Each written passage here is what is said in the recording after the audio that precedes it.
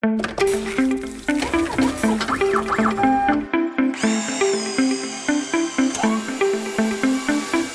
to OEM Industry Update, a weekly podcast examining the latest news and technology trends impacting product development teams in the heavy-duty on- and off-highway equipment industries.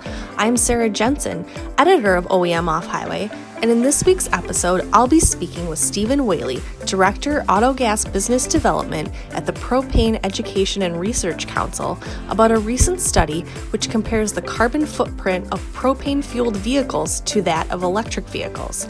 Let's take a listen now. Well, why don't we just kind of jump in, and maybe if you could sort of provide an overview of this new study that came out, which kind of showed that propane outpaces electric as far as its carbon footprint for medium and heavy duty trucks, kind of maybe how that study came about, who conducted it, and what are maybe some of the key findings from that study? Sure. No, I'll back up just a little bit and go back to the reason why we're doing this. It's pretty easy for propane to show autogas in the transportation sector. It's pretty easy for us to show how much cleaner we are than diesel and the current energy sources that are used for transportation, but we're not being measured against that now. As you probably aware, the big talk is about electric vehicles, especially what I want to talk about is the electric vehicles in that class 3 through 7 truck space, because that's where propane shines very well in transportation. So instead of being comparing ourselves to diesel, and that's pretty easy to do to show how clean it is, the current trend of today is basically everything has to be EV. So we went ahead and did a study of comparing to, kind of the new baseline of what people think is the cleanest way of accomplishing their transportation needs. And so that's why we're doing this study comparing to the EV vehicle. So with that, what we've done is done a more complete analysis. Everybody knows when they drive an electric car, it doesn't have a tailpipe on it, so it doesn't have any emissions, right? Mm-hmm. Well, not exactly, because that energy that went into that car had to be generated somewhere. So everybody has to account for a more complete life cycle analysis, and that's the extraction of the primary resources, the coal, the natural gas, the nuclear, the wind, the solar, biomass, all of those energy sources going into a power plant that generates electricity that goes through transmission lines and distribution channels to finally get to that charger that charges a car, needs to be accounted for. So what we've done is used the Energy Information Agency's .gov. We've used CARB methodology, the California Air Resource Board, to determine the carbon intensity of both energy sources. And if you look at Dr. Gokul's white paper, you'll see some of those graphs, and it shows that the national average for the carbon intensity of propane is at a 79. But if you look at all of the sources that are going into the electric grids, and every state is a little bit different, where there's different sources that are going into that power generation, but the average grid electricity carbon intensity is 165 compared to that 79 for propane. But that in and of itself doesn't determine the greenhouse gases. It's the measuring stick that we use to then determine when a vehicle, and we're going to take, as our case study, a class 6-7 truck that's operating 200 miles a day for an entire year. One is operating on propane and one is operating on, batteries that are charged from that electric grid. all of the efficiencies of an electric motor compared to the efficiencies of a propane motor, which have a disparity. Propane's not quite as efficient as the electric motor is, but when you add up all of those and you get a CO2 equivalent, we have a substantially lower carbon tonnage output than the electric grid in 75% of the states. That's just with propane as we use it today. So that's one of the reasons why we did this study. Mm-hmm. Okay. So then are you able to discuss a little bit maybe how the study went about evaluating and comparing the carbon footprint between the two power sources? Sure. There's quite a few assumptions that have to be made. And what we're going to focus on are the assumptions that make a noticeable difference in the two. In other words, the tires on both of these vehicles pretty much contribute the same amount. The body and so forth and all of its pieces, most of that. But the things that do make a difference is the powertrain production, mostly the vehicle usage of the fuel that's being put into these two vehicles, and a little bit on the powertrain maintenance part of it. But as far as the things that aren't counted are those things that are negligible in between. So what we're actually studying is the CO2 differential between the two. And that was carefully done using the Energy Information Agency's and CARB methodology to make this happen. So in the in that determination, 165 carbon intensity has about 10% of it in the extraction of the actual energy that goes into the power plant. About 70% of it is actually in the power plant, generating that electricity that goes into a transformer. And then the transmission and distribution is about another 20% makeup of that 165. The same goes for propane in its determination of a carbon intensity of 79 is, the extraction of this, propane from the processing that takes place and its transportation going from a dispenser into the vehicle. So both of them are equally scaled the same way for determining those carbon intensities. And then when we actually apply those carbon intensities, that's our measuring stick for determining actual CO2 emissions, we have to do the same thing. It's the transmission of the fuel into the vehicle, the efficiency of the electric motor, the efficiencies of propane. So it's a very, very accurate one-to-one comparison of those. And so, for example, if we wanted to, pick on any individual state that has, their carbon intensity and stuff. If you like, you can pick a state, and I'll tell you exactly what it is. I like using Texas because it's pretty close to the average carbon intensity of the nation. But for example, in Texas, if we were to use propane instead of battery electric on a Class 6-7 box truck moving 200 miles a day, our propane today would provide 169 tons of CO2 emissions less than the exact same truck using a battery electric propulsion, being charged from the grid. So it's substantial in that. And in the few states that the electric grid might be a little bit cleaner than the use of propane, that's where we're starting to use the renewable propane to actually show a substantial difference in CO2 emissions based on the same truck being powered by an electric battery source. Mm-hmm. Okay. Yeah, that was going to be kind of my next question. I know in the press release about the study, it mentioned that made mention of renewable propane. So is this the information from the study? Is this based on just any propane, or is it specifically renewable propane, or is there a difference in the comparison between the two and how their carbon footprint compared to electrification? Yes. Actually, there's two sources of renewable propane right now that are in production. One is a byproduct of a diesel renewable diesel processing. It's an automatic process of it, and so we get it from the fats and oils and feedstocks that are making that renewable diesel, and in that process we get our renewable propane.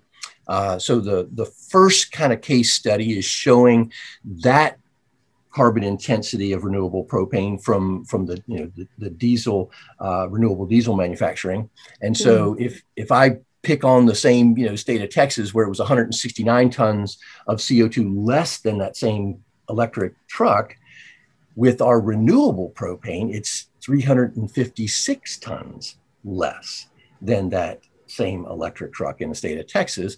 But even in California, which has a very clean production grid in its state, we're 131 tons of CO2 less than the battery electric charged same truck operating in California with that renewable propane source.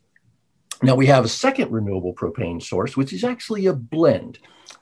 We take a renewable DME, which comes from a lot of dairy farm manure, which has a carbon intensity of minus 278. So the DME and propane have a very similar molecular structure. So when we combine 20% of the renewable DME and 80% of our conventional processed, propane, we have a very clean renewable source, and in those same states, I can pick on Texas again, where we started with 169 for our regular propane, and then moved up to over 300 with renewable propane from diesel, renewable diesel. And now, if we use the blend of DME and propane, we're actually at minus 410 tons of CO2 less than the battery electric charged vehicle. And we are in virtually every state except the state of Vermont, where all of it is basically hydro sourced electricity. So in every state, we're actually cleaner when we use that DME, as well as with the renewable propane from diesel. But when we actually come into a comparison of not just today, or even tomorrow, but when we project out into the future, the electric grid goals are to be 95% reduction in carbon intensity by 2035. Okay, and that would require a tremendous amount of renewable going into the sourcing of the electric grid. So I'm going to project that. And I'm also going to give battery technology a 5-fold increase. In other words, the 1,000 charge battery of today will be a 5,000 cycle battery of 2035. That's an aggressive one, but I'm going to give that to them, as well as the 95% grid reduction in carbon intensity. So when I do that, and I take our best blend of renewable propane, which is the renewable diesel portion of our renewable propane, and the blend with DME, I'm still less in CO2 in every state in our country. In Texas, it's actually minus 79 tons, minus 68 tons in California, respectively. So we're not just doing this for, a bridge or a stopgap, but this is actually a technology and fuel that can save us today, tomorrow, and way into the future. Okay. And so then I know for the study, you guys kind of compared with medium and heavy duty vehicles, but would the same carbon reduction, carbon footprint be applicable for other types of applications? I know propane is used in, say like a school bus or lawnmowers, and other applications so would it be comparable in those types of applications as well? Well, this study, we got very specific with that class 6, 7 medium duty truck traveling 200 miles. Now, if you were to take this down into a small passenger vehicle, it's not going to be traveling that far. It's going to have a substantially different weight. So some of the information is going to be transferable, but in school bus, because that's a class 7 vehicle, for the most part, this would be dead on the comparison. Right. But it's the generalization of it is the same. We have energy sources going to a power grid. The power grid moves it over through. It's just the actual calculations of CO2 would be tons of CO2 per vehicle would change based on those vehicle classes and the amount that they're being used. But absolutely, this is transferable to other applications of EV powered, battery electric charged vehicles and equipment to propane powered vehicles and equipment. Okay.